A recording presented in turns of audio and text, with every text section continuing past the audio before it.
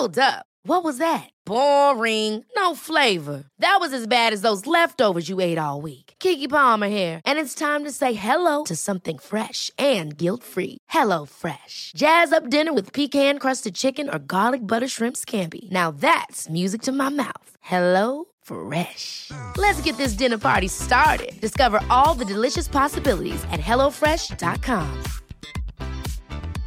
Hey, I'm Ryan Reynolds. At Mint Mobile, we like to do the opposite of what Big Wireless does. They charge you a lot, we charge you a little. So naturally, when they announced they'd be raising their prices due to inflation, we decided to deflate our prices due to not hating you.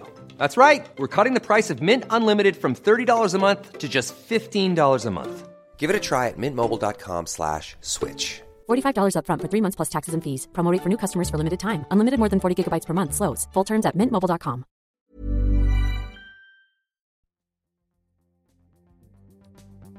Welcome to our podcast. Life After the Letters. I'm Amelie. And I'm Suba. We're friends that met whilst working our first shifts as junior doctors. And we're here to talk about the stories and challenges that we face every day. Iwoma Ukelege is perhaps one of the most fabulous but personable junior doctors I've met. She trained in hospitals across London and clinics on Harley Street. She formally set up her own business 2 years ago and goes by the name Skin Doctor. She's well known for her ability to have brought a holistic and scientific approach to skincare, beauty, and non-surgical enhancement. She's worked with some amazing celebrity clients and some amazing global brands such as Glossier, Beauty Stack, and Bioderma.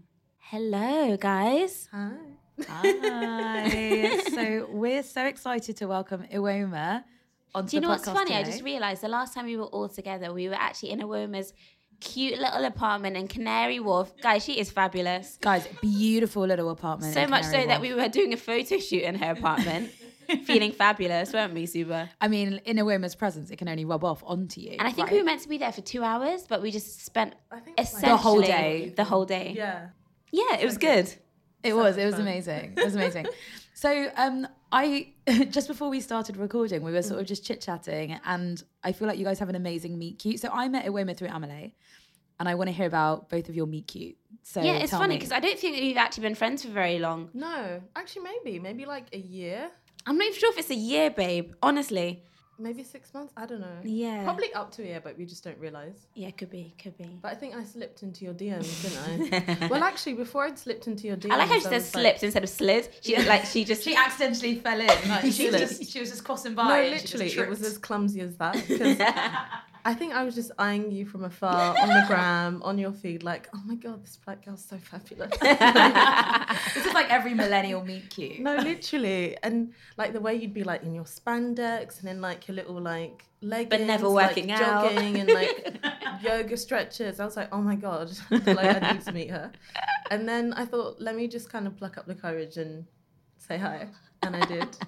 And then the rest was history. It Amelie is was. literally blushing as we speak. But we had... I feel like I need to step out. This- Like.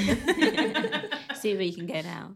No, it was funny because we also have like good mutual friends who Yeah, are we also do, doing very actually. poppin', Yeah. cute black girl things. Yeah. So yeah, we just met up one day, went for dinner in the cutest Japanese restaurant. Everyone knows that I love everything Asian. Yeah. So it was so Koya lovely. bar, right? Yeah. Yeah, exactly. And we just spent an evening together. So it was nice. Wow. I know.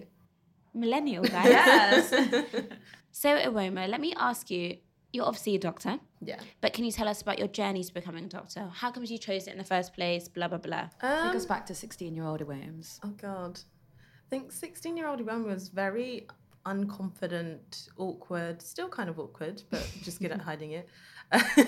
And I think at the time, the whole kind of reason that I picked medicine was, I guess I've always been quite good at biology and always have had that obsession as well as that like kind of creative side of me. And then, you know, I wasn't kind of one of those people that always wanted to be a doctor. God no. Like, I think it was, again, only from about 16, 17. And yeah, and so my reasons were essentially my dad had a stroke, recovered somewhat from that now. And yeah, and it just kind of gave me that kind of peep into the healthcare sector. And I thought, wait, this is amazing in the sense of I can like tie together my love for science and also the fact that actually you know, I really want to make a difference in the world and become like the next Mother Teresa, you know. So, so yeah, Humble goals. I like it. Yeah, that was my reason. And at that time, so you'd picked your subject? Yeah, so I'd picked my subjects in mind of wanting to do medicine, yeah. So I did biology to A2, and then I did chemistry to A2, reluctantly. And then I did art just to AS level. Loved art, really didn't want to drop it. But I love how everyone has that extra subject that Yeah. it just shows you who they are inside. Yeah. And then maths, which again I had to take to A2, and literally my ceiling of knowledge for maths was just AS level. After that, I just had no clue what was going on. Literally no clue. Until you have to account for yourself now. Well, yeah. Excel come through. Yeah. So you went to Liverpool, didn't you? Yeah. Okay, and then obviously now you're doing a lot of work in aesthetic medicine and skincare and beauty. Throughout your time in medical school, were you doing anything like that at all, or how did you start to come into your interests more? No, I wasn't doing anything apart from medicine. I don't think I was even reading a non-medical book during medical school, actually, which shows you how like engrossed I was with it. Any societies? Come on, you must have done something. Maybe like in first year, you know, where you kind of have to, and you know, just to look sociable and whatnot. When you sign up to 20 at Freshers Fair for the freebies, and you're like, I think I've got to Yeah, at least exactly. one. Made a brief appearance at the ACS Society. And it was like, bye again. Yeah, That was Love me them, Not 100% my vibe. Can't really remember. Can you believe it was like 8 years ago now? So crazy. Yeah, that's mad. That's actually mad. It's a long time ago, guys. Yeah. We're getting older. Please, So let's stop old. using that word. My ovaries are ticking. Literally, I'm so old. And can I ask, during your time in medical school, were Yeah. there any doctors that you particularly like looked up to, or anybody, I suppose, that you were like, do you know what? I want my career to model there somewhat. Yeah, like inspirational sort of doctors you came That's a across. really good question. But just kind of probably any kind of black female doctor of a fairly senior position, I was like, oh my God, I want to be like her. But also 8 years ago, we didn't really have those kind of celebrity doctors No. as we do now, if you know what I mean. Yeah. It was just kind of the ones that you saw on the TV, and they were pretty dry, to be honest. Yeah, so I'd just say kind of any kind of ethnic or black kind of female doctor killing it, really. Yeah. Yeah. And I suppose that just gives a nod to you wanting to see yourself in those higher Yeah, positions yeah, 100%. and just making your own mark 100%. and I being think, successful. I think people really underestimate the power of that. Absolutely.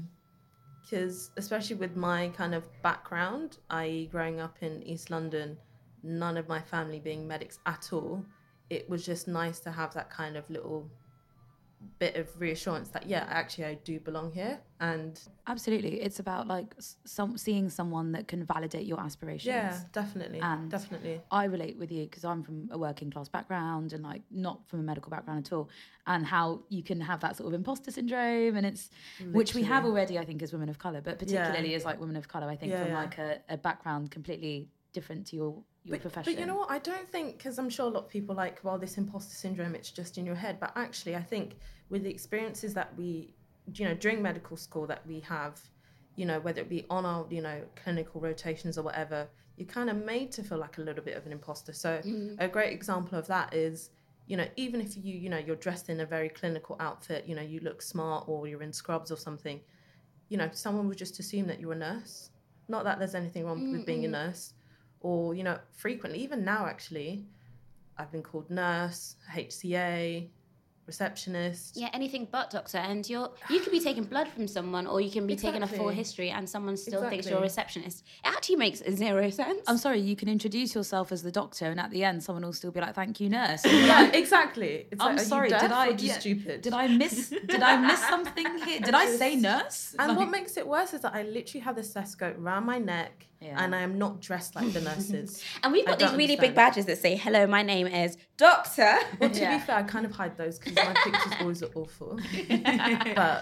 but yeah, it's just so I think that imposter syndrome is quite valid. Yeah, absolutely. Yeah. So, okay, so med school, you were kind of like just getting on with it, focusing on the end goal. Did you enjoy med school?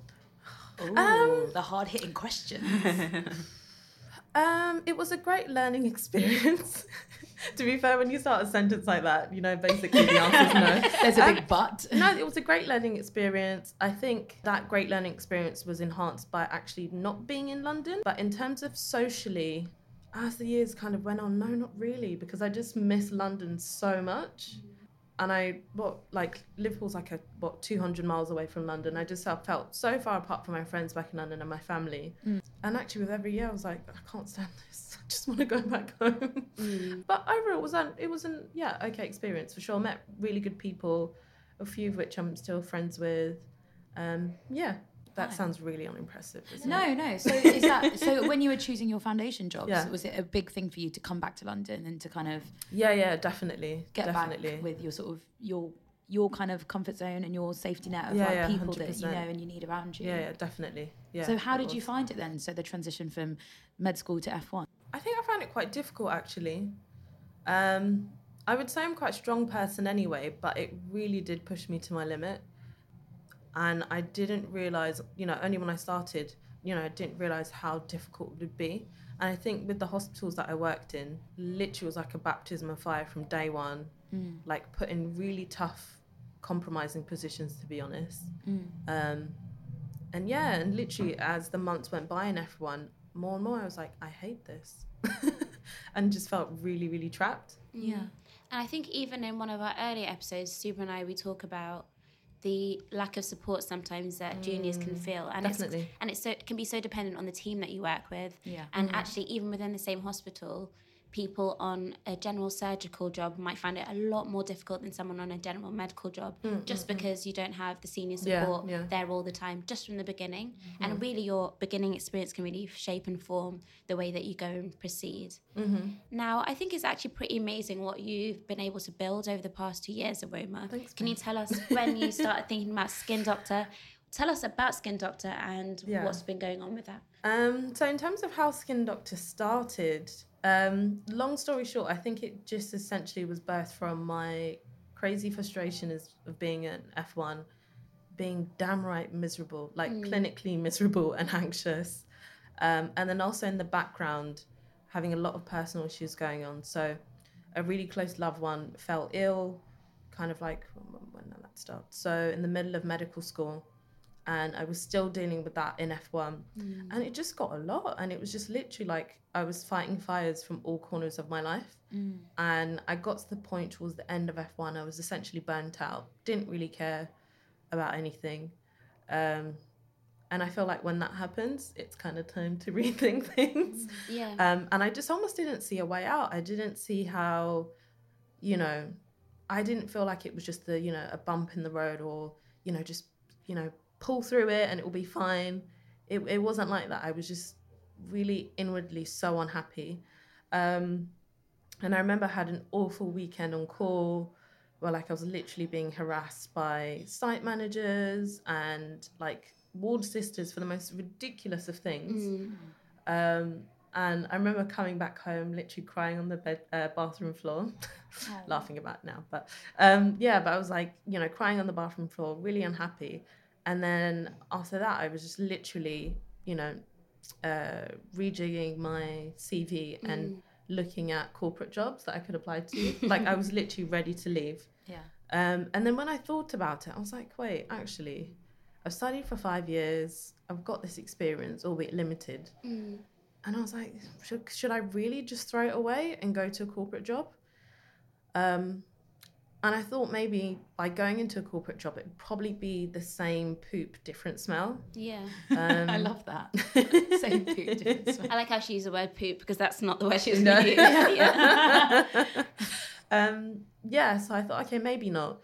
And then kind of what I then decided to do was just to kind of go on a kind of journey of soul searching and going to kind of different events for medics. Because at the time there was a real boom of little events and organizations where they'd essentially have talks about medics diversifying, different avenues that you can go into. So I went to lots of that, really eye-opening, had the chance to network with a lot of cool people about what they were doing.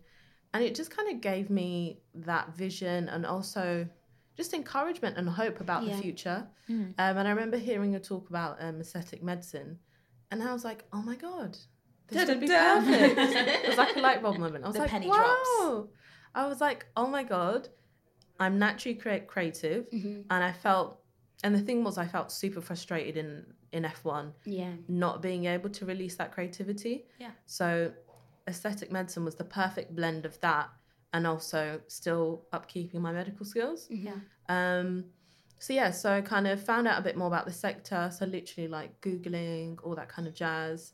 And then went on like training courses, or a training course. So when was the first training course? During your F1 or F2, or what time? It was during the beginning of my F2. Okay. Because the thing is, things got so bad in terms of like training. I essentially quit training after a year and 4 months. Everyone thought I was crazy. Of course they did. But I don't know, I just felt so confident in that decision and so at peace, because essentially what I was trying to put forward was, or, you know, put to the forefront of my life was, 1, am I happy? And 2, am I mentally healthy? And I thought, actually, going forward, I'm going to base my life decisions on those 2 things. And if they're not satisfied, I'm not doing it. Yeah. Like, I'm just not doing it. So it's almost like a mean of survival. Yeah, basically. For the first time in like at least 6 years, I put myself first. And yeah, so between, you know, after the year and 4 months, I was essentially just locuming my way through F2 and got my competencies that way. And during that period of locuming, that's when I did the course. Oh, okay. Because obviously through, you know, my locum pay, that was then able for me, that, you know, allowed me to fund the training courses. That's another problem. Yeah. And then did it that way. And then at the same time, obviously, you know, you can go kind of one of 2 ways when you start aesthetic medicine. So do you know, try and find a job? I feel like that's just kind of like the mainstay, not the mainstay, but just as medics, what we typically try and do first, i.e. find a job, because that's just what we're conditioned to do. It's like a knee-jerk reaction. Yeah, exactly. And I did, you know, I looked at like jobs online, and actually they all wanted, you know, doctors that had 2 years experience in aesthetics, which I didn't have. So then I thought, well, screw you like, then. lol. So I was like, screw you then, let me just set up something of my own, which I did. It was really slow at first. So I was working out. So can we just Sorry. pause here for a second? Yeah. So what is Skin Doctor? Can you tell us about that? Yeah. What does that look like? So Skin Doctor is essentially, I'm going to make it sound really boring now, but it's essentially, you know, service-based company where I offer skincare treatments and non-invasive surgical treatments as well. So, you know, examples of that are everything from, you know, your at-home medical grade skincare products to, you know, doing Botox fillers, all that kind of stuff. Sweet. Yeah. And when you had your vision for Skin Doctor, was it something that evolved with time? When you first started it, what was your vision for it, and how has that changed now? I feel like to a degree it has evolved with time, but I think the basis of Skin Doctor is still pretty the same. So what I found with a lot of doctors and clinics at the time in aesthetics was that they were just really stuffy, all based on Harley Street. You know, they were run by like fat middle-aged men that had no clue about the difference between highlight and contour. And yeah, I just wouldn't trust them with my face. They just didn't talk to me. So I essentially wanted to bring my own flavor to the industry and kind of be like, you know, your best friend, but who's like a doctor. And have that kind of approach to it. Yeah. And also make the experience a lot less intimidating, and not overly clinical and overly medical as well. Because although, yes, that's the language that we speak in, consumers don't speak in that language. And even as a beauty lover myself, I don't speak in that language. Yeah. So it was just essentially bringing it to that level. And you're so right when you say that it's when you think about it, it feels so clinical. Like you go to this, you know, all white clinic in Harley Street, and you have this sort of doctor come in, like draw lines on you or something. That's what you imagine. Boring. When actually it should just be like so dry. It's like someone who understands it. Like exactly. In a personal someone way. That gets it. Like essentially someone of that Instagram generation. Yeah, exactly. I want to go to someone who, if I say I want that like Rihanna Cupid bow lip situation going on, they know. I want them to know it from their head rather than having to Google it. Exactly. So and like measure the proportions or something. Like you want someone that can say that, but also someone who can turn around and be like, I know you want Rihanna, but like babe, you don't look like Rihanna. Yeah, it's like, but babe, what about, you know what I mean? Like, change it up a bit. And you're like, Unless I've got a okay, magic tell me. wand, which to a degree I do, but, you know. That's syringe. So yeah, and like as Amelie was saying, it's just someone who naturally knows those cultural references. Yeah. So like last week or even earlier this week, I had a client that was like, I want Georgia Smith lips. And I was like, yeah, I didn't Ooh, even I have know to, what that is. Yeah, I didn't even have to look at her, She's you know, iPhone. beautiful, first of Oh all. my God, I'm in love with I her. now want Georgia Smith lips. I'm like, damn. Yeah, and I just knew. And it's even to the point, like, you know, when I'm with my clients, like I play, like instead of playing like relaxing music or like, you know, clinic music, like I literally play stuff like the internet, like, you know, I love that. just a really chill, nice vibe. And I love your setup as well. So we had the pleasure of seeing a women's setup, and she has this incredible chair. You have So the same she's chair. changed. Yeah. She's moved house actually. Yeah. But let's talk about her initial beautiful setup in Canary Wharf. Yeah. So it was this gorgeous, like, you know, dockside, like high-rise apartment, glass everywhere, this gorgeous white chair. You look out, you see the lights of Canary Wharf. The it was a really glimmering awesome view. lights, like that flashing light from the HSBC tower, like shining down on your face, and you're like laying in this white chair with the internet in the background. It was gorgeous, and this big cactus Yeah. that was giving me life. She It had was plants, she had green, but everything also was white and beautiful at the same time. So it was a gorgeous apartment, wasn't it, Super? It was, and it was very you. Like, I Yeah. feel it's not even just like, I come to this clinical environment. It's like, welcome to like my space, and she gives you a little like a big glass with a drink in it. It's just gorgeous. It was amazing. And the funny thing is that I actually did it on purpose. So like, you know, as we're saying, initially I worked out of my apartment in Canary Wharf, and I could have just kind of hired out, you know, a clinical space to work from. But obviously, one, because it was easier, but also two, it just created that kind of intimate vibe that you're going to your best friend's house. Do you know what I mean? And, and just, again, as I was saying before, made the situation less intimidating. Yeah. And that's really what I wanted. So, yeah. It was an atmosphere, it was professional, but it was comfortable. Yeah. And it was like the perfect balance of the two. It wasn't like, you know, some dodgy back room. Like, Coming for a sleepover, yeah, that kind of thing. Oh yeah, dodgy back room, you know. It was this gorgeous, like professional chic kind of vibe. Very, like, just, I think you really nailed that kind of concept. And I think it really fits your whole brand. Like, Thank you. So, and that's exactly what I wanted to talk about. So I wanted to talk about brand, but before I get there, clearly when you walk into your space and into your apartment and also look at your Instagram feed, you clearly seem as though someone who's able to delve into self-care. You always have these beautiful candles. Guys, this morning I looked at Instagram. She'd just gone on a walk in Primrose Hill. Like, this is no lie. This is a Woma. So how did you like build self-care into your life, particularly after the period of time when you were just feeling, in your own words, miserable? How did you build that into your life?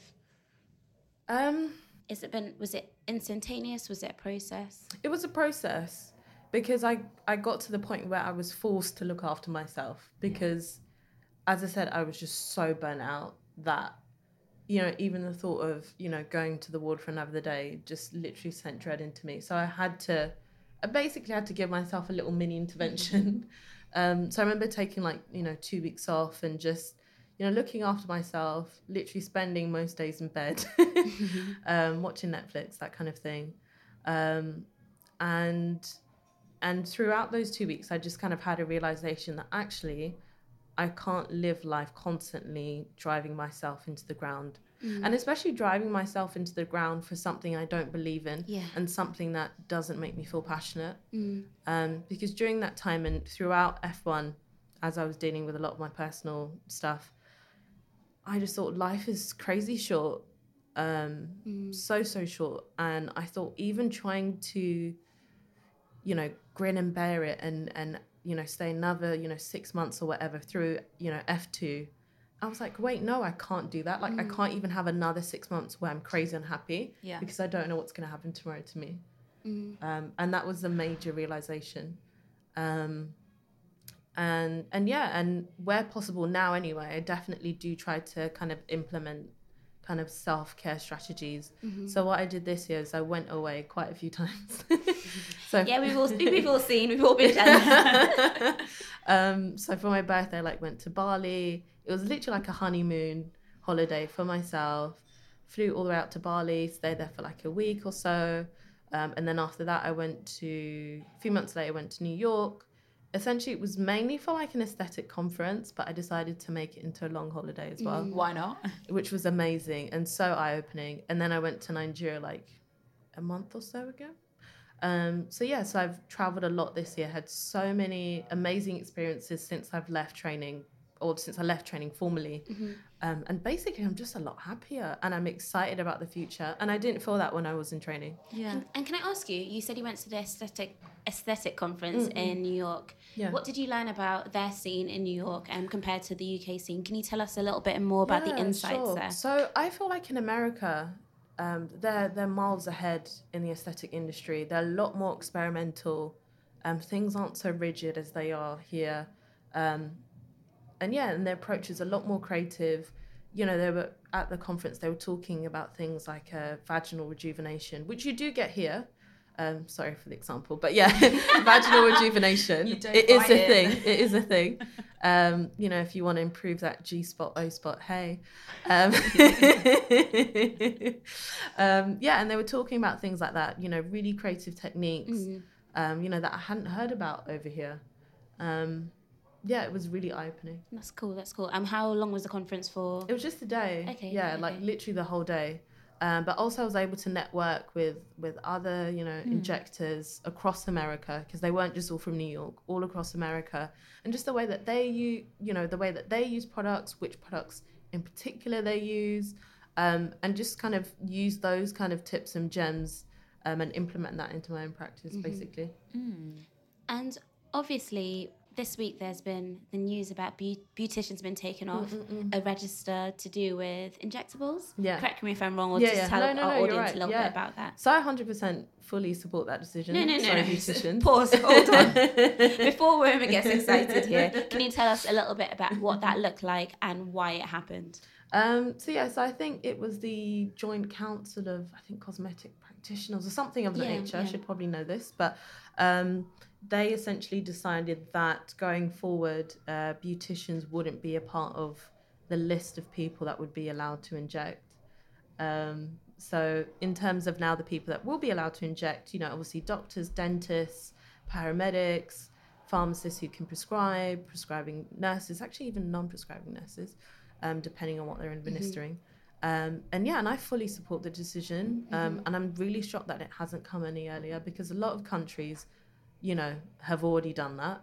And it's just not safe for beauticians to be injecting people. I know, yes, you do have a lot of, you know, beauticians that you could say are good and give a good result, but it's really not safe, because if you don't know what you're doing and if you don't have that clinical expertise and knowledge about things like anatomy, you can do a lot of damage with that needle very easily. And do you think that contributes to sometimes a lot of the fear-mongering surrounding injectables and things like that? Yeah, definitely, because there's a lot of cowboys out there. You always see the horror stories of people that have definitely, you know, gotten horrible infections. And Definitely, definitely. Because the thing is, let's not get it twisted. Even the most experienced injector, you know, you just need to inject enough people and you will have some of those complications. So things like 100%. necrosis and whatnot.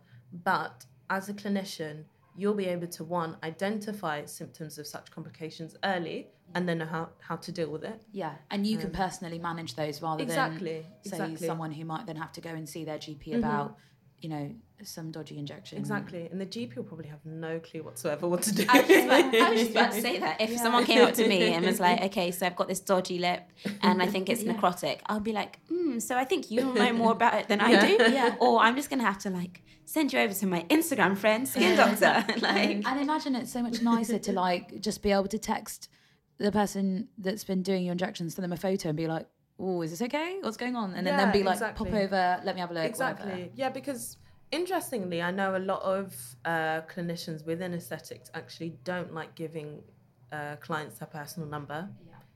They just don't see the necessity. They'd prefer to just say, give the client their office number, and then almost the receptionist at their office or clinic acts as the first line of defense, so to speak. First line of defense. But that also might change for you. You never know. Yeah, I'll never say never. But right now, and I think for as long as possible, I want to have where, you know, my clients have, you know, I'm just a phone call away from my clients, because again, that's a part of the whole Skin Doctor experience. The personal relationship. Yeah, exactly. Which I want to ask. So we spoke about Canary Wharf and we spoke about your sort of setup there. And there was something about Primrose Hill. So Suba wants to know. when did you become a North London gal? Like, what happened? As of about, What's your setup 3 now weeks as well? ago now. Yeah. So I've moved to like Marylebone. I've actually Of course, downsized. it's adjacent. As you do. No. I've moved to Marylebone, but I've actually downsized, and that was a conscious decision. And my whole kind of reasoning behind that was actually, if I move more central, closer to just where the action is, it would kind of act as a way of forcing me to commit to doing Skin Doctor full time. Because that's another thing, actually. A lot of people don't realise that I don't do Skin Doctor full time. I actually do still do locoming on the side. So that was why I moved more central. And in terms of my clinic setup now, I essentially work from a clinic space on South Molton Street near Bond Street Station. Beautiful. Okay. I've been there for a while now, actually, but yeah, I work from there, and I could literally like walk to that clinic. It's that time of the year. Your vacation is coming up. You can already hear the beach waves, feel the warm breeze, relax, and think about work. You really, really want it all to work out while you're away. Monday.com gives you and the team that peace of mind. When all work is on one platform and everyone's in sync, things just flow. Wherever you are, tap the banner to go to Monday.com. Ever catch yourself eating the same flavorless dinner 3 days in a row? Dreaming of something better? Well, HelloFresh is your guilt-free dream come true, baby. It's me, Keke Palmer. Let's wake up those taste buds with hot, juicy pecan-crusted chicken or garlic butter shrimp scampi. Hello Fresh. Stop dreaming of all the delicious possibilities and dig in at HelloFresh.com. Let's get this dinner party started. Here's a cool fact. A crocodile can't stick out its tongue. Another cool fact, you can get short-term health insurance for a month or just under a year in some states. United Healthcare short-term insurance plans are designed for people who are between jobs, coming off their parents' plan, or turning a side hustle into a full-time gig. Underwritten by Golden Rule Insurance Company, they offer flexible, budget-friendly coverage with access to a nationwide network of doctors and hospitals. Get more cool facts about United Healthcare short-term plans at uh1.com. Space from where I live, so it's just perfect. Yeah, you know, whenever you think of like Molton Street, you always think of like skincare and also like good coffee and like flowers. I just think of the most beautiful things, All the and actually beautiful the things most in life. luxurious things. And I think when you see Skin Doctor and the brand, it's definitely a beautiful aesthetic. Yeah. So how have you like developed that, and did you have to learn about branding? Can you tell us what your vision was initially with the brand? So my initial vision with Skin Doctor was just essentially what I like. Does that sound really selfish? But I just thought actually the easiest way and the most genuine way to put out a brand is to just make it, you know, an extension of yourself and what you like and the colours that you like and the natural aesthetic that you like, and just build on that. Yeah. So that was that kind of basis. So in terms of the kind of interests or aesthetics that I like, I was always really drawn to like, you know, those Scandinavian fashion blogs and like, you know, websites and whatnot, like Into the Glossier. Yeah. Like really clean. Really yeah, sharp. Violet Grey, all of that kind of stuff. And I took those kind of websites and outlets as my inspiration. And then interestingly, in terms of the actual graphics of Skin Doctor, I actually did that all myself. Okay. Use that art A-level. Well, yeah, and actually I taught myself how to use Photoshop when I was a teenager. Really weird, but that shows you as a teenager I didn't really leave the house much, so I was able to teach myself Come on, guys, Photoshop. we had to have a popping MSN photo. Exactly. Do you know what's funny? I used, like, as a teenager, I always learned how to use Photoshop. Yeah, and also, I used to spend my time on The Sims. Like, the things I used to do was so bizarre and such a waste of time, but I'd be in the house, like, on the internet. Yeah. And do you know what was so funny? Because one of the reasons that I'd learnt to use Photoshop, that was kind of one of my early businesses when I was a teenager. So she's been a businesswoman for a day. No, it's funny. Actually, I was thinking about it the other day and I was like, oh my God, I've actually had this kind of business flair for a while.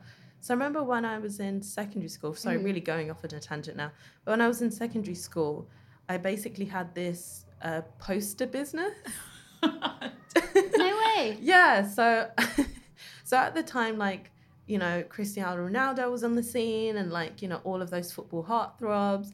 And I'd essentially, like, cut out posters from, like, football magazines and then also, like, print pictures of these footballers on my really high-def printer, which now, like, looking back, really wasn't high-def. But, like, print those out and essentially, like, sell them for, like, £1. No way. Yeah. Did you make money? Yeah, I did.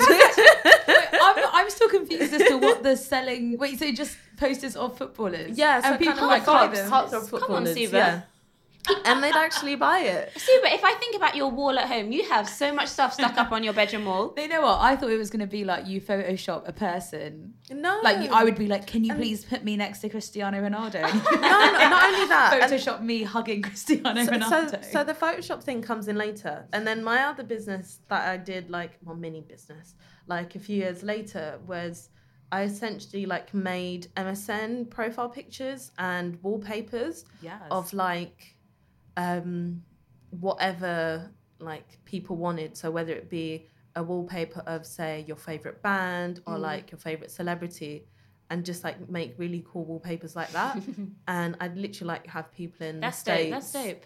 be like, oh my God, can you make me, like, a wallpaper or a DP picture with the strokes in it? No way. Yeah, and, like, I don't know. They'd That's pay, like, actually a few pretty dollars. wild. I love that. Yeah. It was just so weird. I feel like don't know. this actually Crazy. required quite a lot of skill. Like, it's Of course quite, it I'm does. impressed. If you think about all business is the same. If you can create a niche that you can provide easily and quickly yourself and something that you enjoy doing, and people onto will a pay winner. for it, Yeah. you're onto a winner. And that's exactly what you're doing it was now, just so but crazy. on a massive a- scale. Yeah, bigger yeah. scale. Much bigger scale than wallpapers and profile pictures. But yeah, so yeah. So coming back to the whole branding side of things, and I know you touched on how being in your foundation years, like, it wasn't feeding your soul. It wasn't something Killing that- my soul, babe. Yeah, it was like draining you. It wasn't like feeding you. Yeah. And in a lot of ways, you put that at the priority of your, like, your mission in life was be happy, look after your mental health, and that's guided you along this path.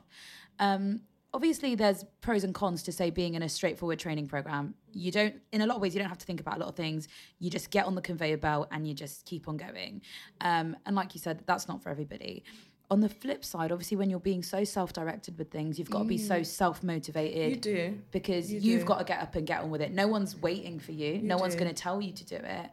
And has that posed its own challenges, or has that come very naturally to you? Generally, no, it hasn't posed any challenges. And yes, it has come naturally to me because, you know, from the beginning, I've been always very strong-willed. And as a kid, it kind of manifested itself as being stubborn. Well, that's what people would always say to me. You're so stubborn. Like, you know, I'd never really follow the rules growing up. I was actually quite a naughty child in primary school to the point I think I had to move classes.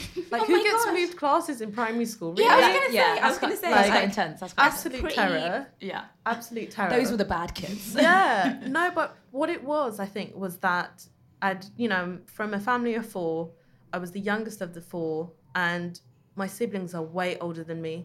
So when I was a kid, they were, like, you know, in their mid to late teens. Wow. So from the beginning, I was constantly trying to, like, act up, and I just felt like I was an adult. Yeah. Not in a cocky way, but Yeah, just that's what I was used to. So that's one thing. So I think my personality's always been like that. And then 2, also my parents, especially my mum. Oh my God, like The stories that Woma tells about her mum are literally the funniest stories.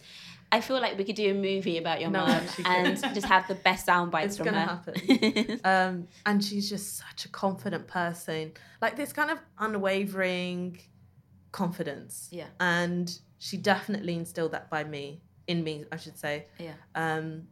So yeah, like, you just couldn't be her child and be unconfident. It just wasn't possible in her house. Yeah. So moving back to present day and how that's kind of been a part of my business, for sure, being an entrepreneur is not for everyone. Yeah. And I think because being an entrepreneur is quite sexy, and you know, it's on the gram, you know, on everyone's, you know, bio, it's like, yeah, entrepreneur. It's like, ugh, babes, chill. Like Yeah. anyone I don't can need set up no a, 9 to 5. do you know what I mean? Anyone can set up a company on Company House. It takes like 5 minutes, chill. Yeah.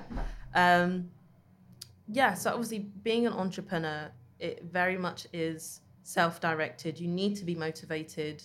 Someone's not going to tell you what you need to do day to day. And that is a con for some, but actually I love it. Yeah, it sounds like And I it's feel come like that's so where naturally. I thrive the most. Yeah. So where have you learned? So you clearly went to a conference when you were in second year, and that's when aesthetic medicine was this might be something I'm interested in. How did you learn to develop your business? Because obviously business isn't just easy, and though it comes naturally to you, I'm sure there's things that you've learned along the way. Where have you gained all your skills and your know-how from? So various sources. The actual workings of a business, to a degree, have not come naturally to me at all, because obviously I'm coming from that world of medicine and now transitioning into business. Very different worlds. But what I would say is, first of all, just building relationships with people. And I use that word especially as opposed to networking, because that just sounds really stale and just fake. But building meaningful relationships with people within the industries that you wanna be in, and even just relationships with people that aren't necessarily in the industry that you're in, because they're super inspirational. And I just have the mindset where actually I can learn anything, not anything, but I can learn something from anyone. And so I would say building meaningful relationships. To YouTube, there's like a YouTube video on everything now, how to set up a business. And there's a book on how everything. to market, exactly, how to brand. Podcasts is another major thing. So I love people like Gary Vee. Yeah. Obsessed. Literally obsessed. Can I just say, I remember watching Gary Vee. I think it was like on The Breakfast Club. That was the first time I was introduced to him, like a couple of years back. And I remember I was like, I really want to set up a business, And then he was like, he must have said something. So Gary Vee, like, what's the point of thinking about it? Just go out and do it. Otherwise, who even are you? Just stay in your bed. You're just going to join your 9 to 5 and get 20K a year. That. Why not just go out, do your business and get your 100K like real quick? Love it. So I was like, you know when you're like, why am I just thinking about it? It's Let me that go out and simple. do it. It's And I that remember simple. that day, I think I signed up for a competition to like set up a business, to get like a business package. And I actually won it. And I was like, whoa, thanks, Gary Vee. And it just kind of shifted my mindset. But it's things like that you need, don't you? Yeah. For me, it's all about the mindset. And again, during my rough patch of training, that's what I realized. It's all about the mindset. And I think actually people need to work on that more. And whether that means going on, a few months, weeks, whatever, of self-discovery, that's what you need to do. Because I felt like once I developed my mindset, then I was truly able to believe that anything's possible. And actually, it's just your mind that puts you in that box and that confine of, oh, I can't do that. Oh, how can someone like me do that? Blah, blah, blah, blah. But actually, no, like you can do it. If, Sally across the road has done it and she looks like me, why can't I do it? Yeah. And even I can do it better. Mm-hmm. So I was talking to Hazel about something similar. So Hazel, who goes by the name The Food Medic. She's awesome, yeah. So she was talking, so clearly Hazel's just got the right formula, and also she's got a very natural passion for what she does. Yeah. So she mixes the world of nutrition very well with the world of medicine. But what I thought was interesting is that she said that she didn't find herself in either of those camps naturally. So when she was with her nutrition buddies on Instagram versus the doctors that she'd meet in hospital, actually she never felt herself that comfortable with with either group. I was just going to ask you, Aroma, how do you kind of like traverse those worlds? Because yes, you're going to meet a lot of beauticians who don't have the same knowledge base, and their knowledge base is just as valid but different. And then you're also going to meet a lot of medics who are trained to like kind of go on this conveyor belt of 9 to 5 life. How did you kind of marry the two? Or so do you mean kind of on my day-to-day life, how I deal with such groups? Or I suppose, which groups do you feel most comfortable in, or what have you learned from either group, can I ask? At the moment, I would say I feel most comfortable with those in the beauty world. And interesting kind of what you were saying, about Hazel. For a very long time, I never felt comfortable within hospital. I felt like I didn't belong there. I just felt out of place. Often nurses would be like, you don't even look like a doctor. What are you doing here? And sorry to say, a lot of medics, unless they're on a similar kind of journey to me, they just don't get it. And initially I was very kind of just, I would say, disappointed and disencouraged about, you know, they'd be like, oh wow, you know, you can't leave training. Like, okay, you're going to set up this business, but what if it doesn't work? And like, oh, you can't do this, but what about training? But what about GP? And you'd make such a great doctor. You are such a great doctor. And I'm like, they just don't get it. And instead of just staying within that kind of group of understanding in people, I just kind of removed myself from it. And really, I kind of only jam with medics that get it and are doing their own stuff, like you, Amelie, and like you, Super. Like, and if you're not, bye. Like, I know that sounds awful, but I just don't need to be around that energy. So how do you build a group of people? Sorry, Sue, but you go ahead. I wanted to ask, do you find that it's because traditional training pathways don't allow a lot of scope to do sort of alternative things or have your side hustles? Definitely. And it's not, maybe not necessarily discouraged, but I guess it's not really encouraged. So do you find that people tend to have a very like... They do. And I don't mean to sound dramatic, but I see it as a form of brainwashing. I feel like a lot of medical students and medics are 100% brainwashed. Again, they're obsessed with being on this conveyor belt. They're obsessed with being secure. What does security even mean? Like, security to someone of our age versus someone who's like, you know, almost a pensioner is totally different. And the way I see it was, and again, so what does security mean? What does risk mean? A lot of people say, oh, it's so risky. For me, essentially, there's no risk, especially of, you know, the position that we're in. We're so blessed. We're young, we're educated. Yeah. And, you know, so if for whatever reason your endeavours don't work, you can always just go back into training, or you can go into locuming. Like, it's not the end of the world. Like, you'll still have food on your table. Calm down. Do you find that it's, obviously when people talk about things like concerns about stability, security, risk, very often it boils down to finances, right? Do you feel like as a doctor we have that safety net of the fact that you can locum, and that the fact that there is a need for doctors, and that you can go and locum and you can make the money you need to make to sustain yourself? Does that give you security? Do you feel But I think even Suba, the security net that we're talking about isn't even locuming for a lot of doctors. It's actually their permanent job. So you mean it's the mental concept is solved of having a 9-to-5 day-to-day job, And you're progressing along that. rather than a financial security. It's more the fact that we feel the need to be on a pathway. We feel the need to be on a conveyor belt. And I think also that's just the personality of medics as well. But for me, this is quite controversial, but getting a suboptimal amount per month based on what you're doing, is that really security? Really? And I guess if you're adding that on to the fact that you're not going home and feeling enriched, you're not leaving it, getting home and feeling, you know, sleeping in your bed with a little smile on your face and delighted to wake up at 7 a.m. to then go back in for the next slog. And I think part of the problem is, and where a lot of medics fall down, is that we don't like talking about money. You know, we don't like sharing how much we earn, you know, or what we're getting on this locum shift, or, you know, how much someone more senior is getting. We don't like talking about it. And I think that really traps us and keeps us on that conveyor belt. Oh, it definitely does. And I think it's to have that conversation more. It's so important to talk about money, and that's why I try and do that with my with my friends. And actually, I was speaking to another medic earlier this week when I was doing a locum shift, and she told me how much she was getting, and actually I was offered a rate that was lower than that, and then I just went to speak to the agency and I was like, look, you've offered this person a certain rate. The thing is, people will try and shaft you if they can and try to get the most out of you. Of course. But actually, I think what we don't realise sometimes as doctors is that you do have a certain power. Exactly. And you also have a skill set that you've also developed and built over years. So actually you are a valuable player, and these are skills that you can transfer to other areas. So if medicine doesn't completely fulfill you and satisfy you, maybe you should start looking outside of that, because I think for Uwoma, as she's clearly said, is a lot of medicine in the NHS doesn't fulfill her and doesn't satisfy her. Some people might call me greedy, but... No, but I think you... Uwoma, you've made it very clear. Look, you need happiness in your life, and you also need to be fulfilled. I feel fortunate that I do enjoy my job, and I like a lot of aspects of it, and it does fulfill me. But there are other things I want to do outside of medicine. So it's very two different spaces to be in. And I think from what you were saying, another key issue and another thing that really irritates me is that medics don't know their value. It's like, for goodness sake, you are amazing. Yeah. You are so intelligent in terms of, you know, the most intelligent people in the population. You are up there. You're part of that top 1% or whatever.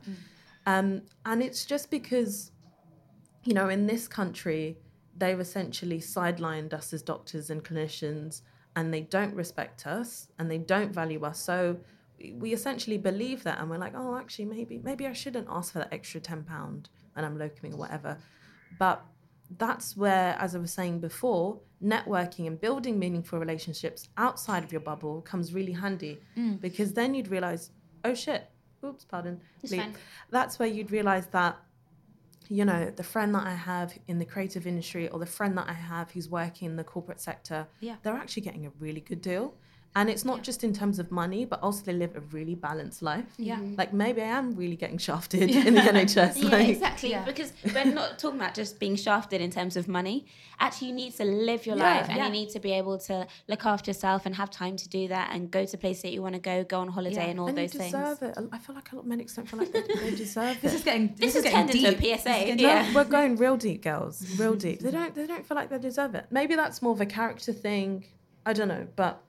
No, but I think also maybe it's like an institutional thing sometimes, definitely, you know, because sometimes it's the way you're treated in the workforce. It's the way that, you know, you're kind of taught to think about yourself and your skills and your value. I like agree. you say, it makes so much sense to have those external relationships where you see how other people like express their self-worth and how they're then treated in their industries. And a lot of it is about demanding that, and, you know, learning to demand that for yourself. Like, say, ask for that extra £10, call up your agency and say, well, hold on a second, why are you paying this person X amount, you're paying me another amount? And that's the thing, maybe because I have a business anyway, but really when I'm locuming, I see myself as a business. Yeah. And if you don't, what are you doing? Especially as a locum doctor. Yeah. It depends, you know, whether you're just doing it for a few shifts and want to get an extra bit of cash. But if it's something that you want to do for more than a year, you really need to see yourself as a business. Yeah. And you're an asset, and essentially the highest bidder wins. Yeah, that's it, isn't it? Yeah. And can I ask you, just because we're coming close to the end of time here, so, Ewoma, you've told us a lot about Skin Doctor, but you haven't also told us about all the successes that you've had. So, guys, honestly, go and follow Ewoma. Follow me. How do people find you, first of all? So they can find me a few different ways. The main way is via Instagram. So it's at Skin Doctor, especially spelled SKNDOCTOR. I've got websites, which is www.skindoctor.london or even .co.uk. So those are kind of the main channels that you can find me. Yeah, and she's also a blogger as well. Yeah, so I've got a blog called Skin Talk. So that's Skin Talk, so skntalk.com. So I've done some really cool interviews on there. Really cool interviews. So people like Sharmadean Reed, a scientist from Bioderma. So yeah, have a look at that as well. Yeah, so I think it's just so amazing to see other junior doctors doing some amazing things, because look, we've all come through the same training program, but to know that there's bigger scope for what you can do based on just your interests, I think that's what we want to get out this season. And it's been amazing to have people like you on this show. So you've clearly worked with some great brands such as Glossier, Beauty Stack by Sharmadean over the past 2 years now. It seems like a lot has happened for you in a short period of time. It has. What has been one of your most exciting experiences, or what's the one that you want to talk to us about today?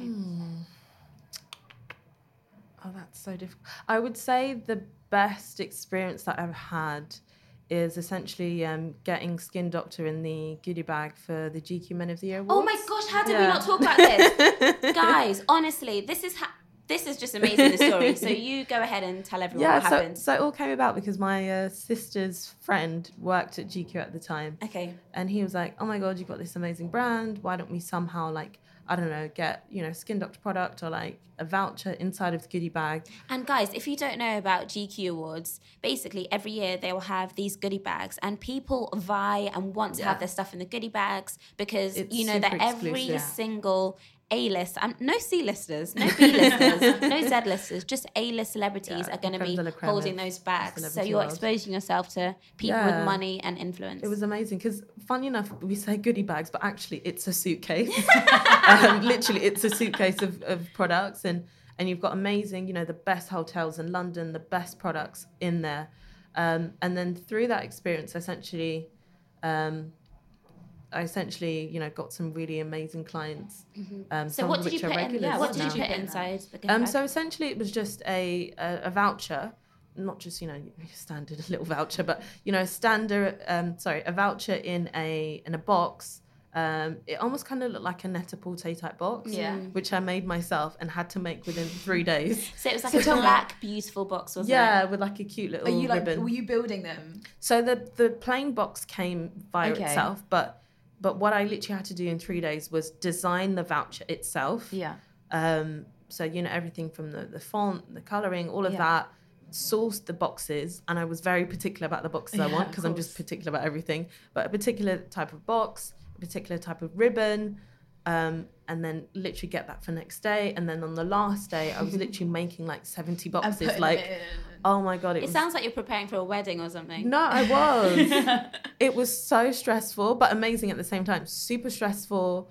And what an opportunity though. I know. And I got a call from like my sister's friend who was at the GQ office at the time, and he was like, is there any way that you can like get a box down to like Vogue House right now? And I was like, why? He was like, because we want to shoot the stuff in the goodie bag. And so I literally had to quickly make one of the boxes and then call an Uber and get an Uber to deliver that tiny box, which was probably like 10 by 20 centimeters over to Vogue House. Like the size of your hand. Do you know what I mean? It was stress, but that's the hustle. Yeah. And so that that voucher went into all the goodie bags. Mm-hmm. And did you get a lot of clients from it? Did you get any special clients in particular? Yeah, I got a few. A really amazing client that got out of that was Idris Elba's fiance. Oh, she's beautiful. So Sabrina.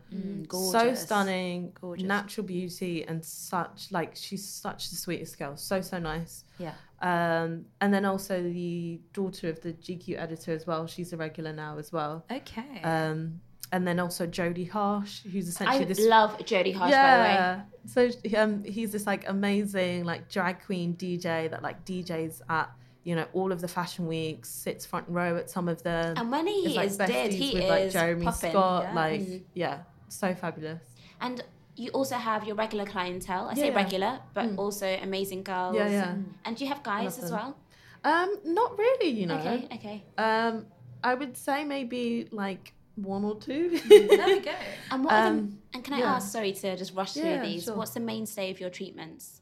What do you tend to do a lot for So the people? most popular treatments, Yeah. I would say definitely lips. Okay. And then under eye filler. Okay. So filler essentially to even out any bags or darkness that you've got under there. And can I ask, so looking forward, what's the forecast?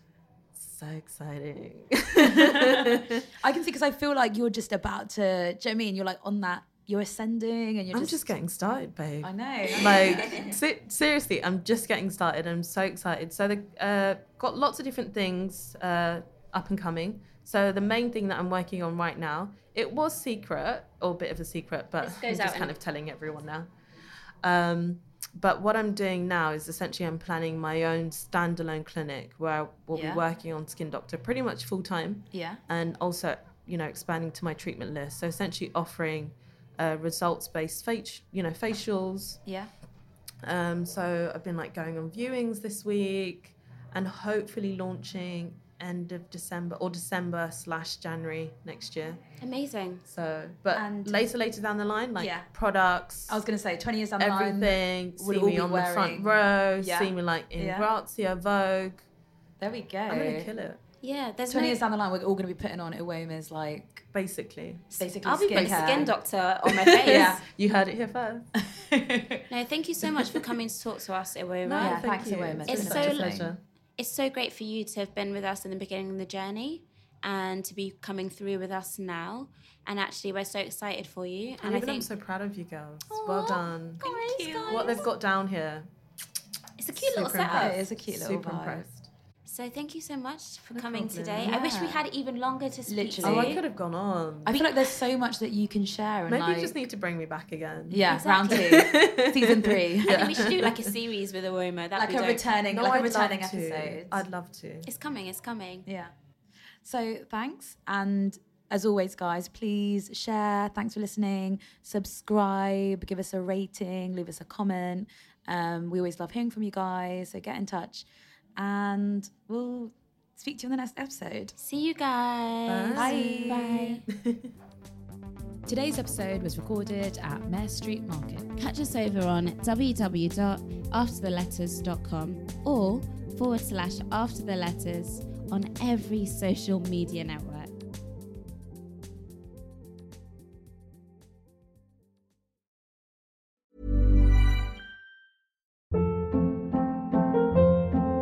Hold up. What was that? Boring. No flavor. That was as bad as those leftovers you ate all week. Keke Palmer here, and it's time to say hello to something fresh and guilt-free. Hello Fresh. Jazz up dinner with pecan-crusted chicken or garlic butter shrimp scampi. Now that's music to my mouth. Hello Fresh. Let's get this dinner party started. Discover all the delicious possibilities at hellofresh.com.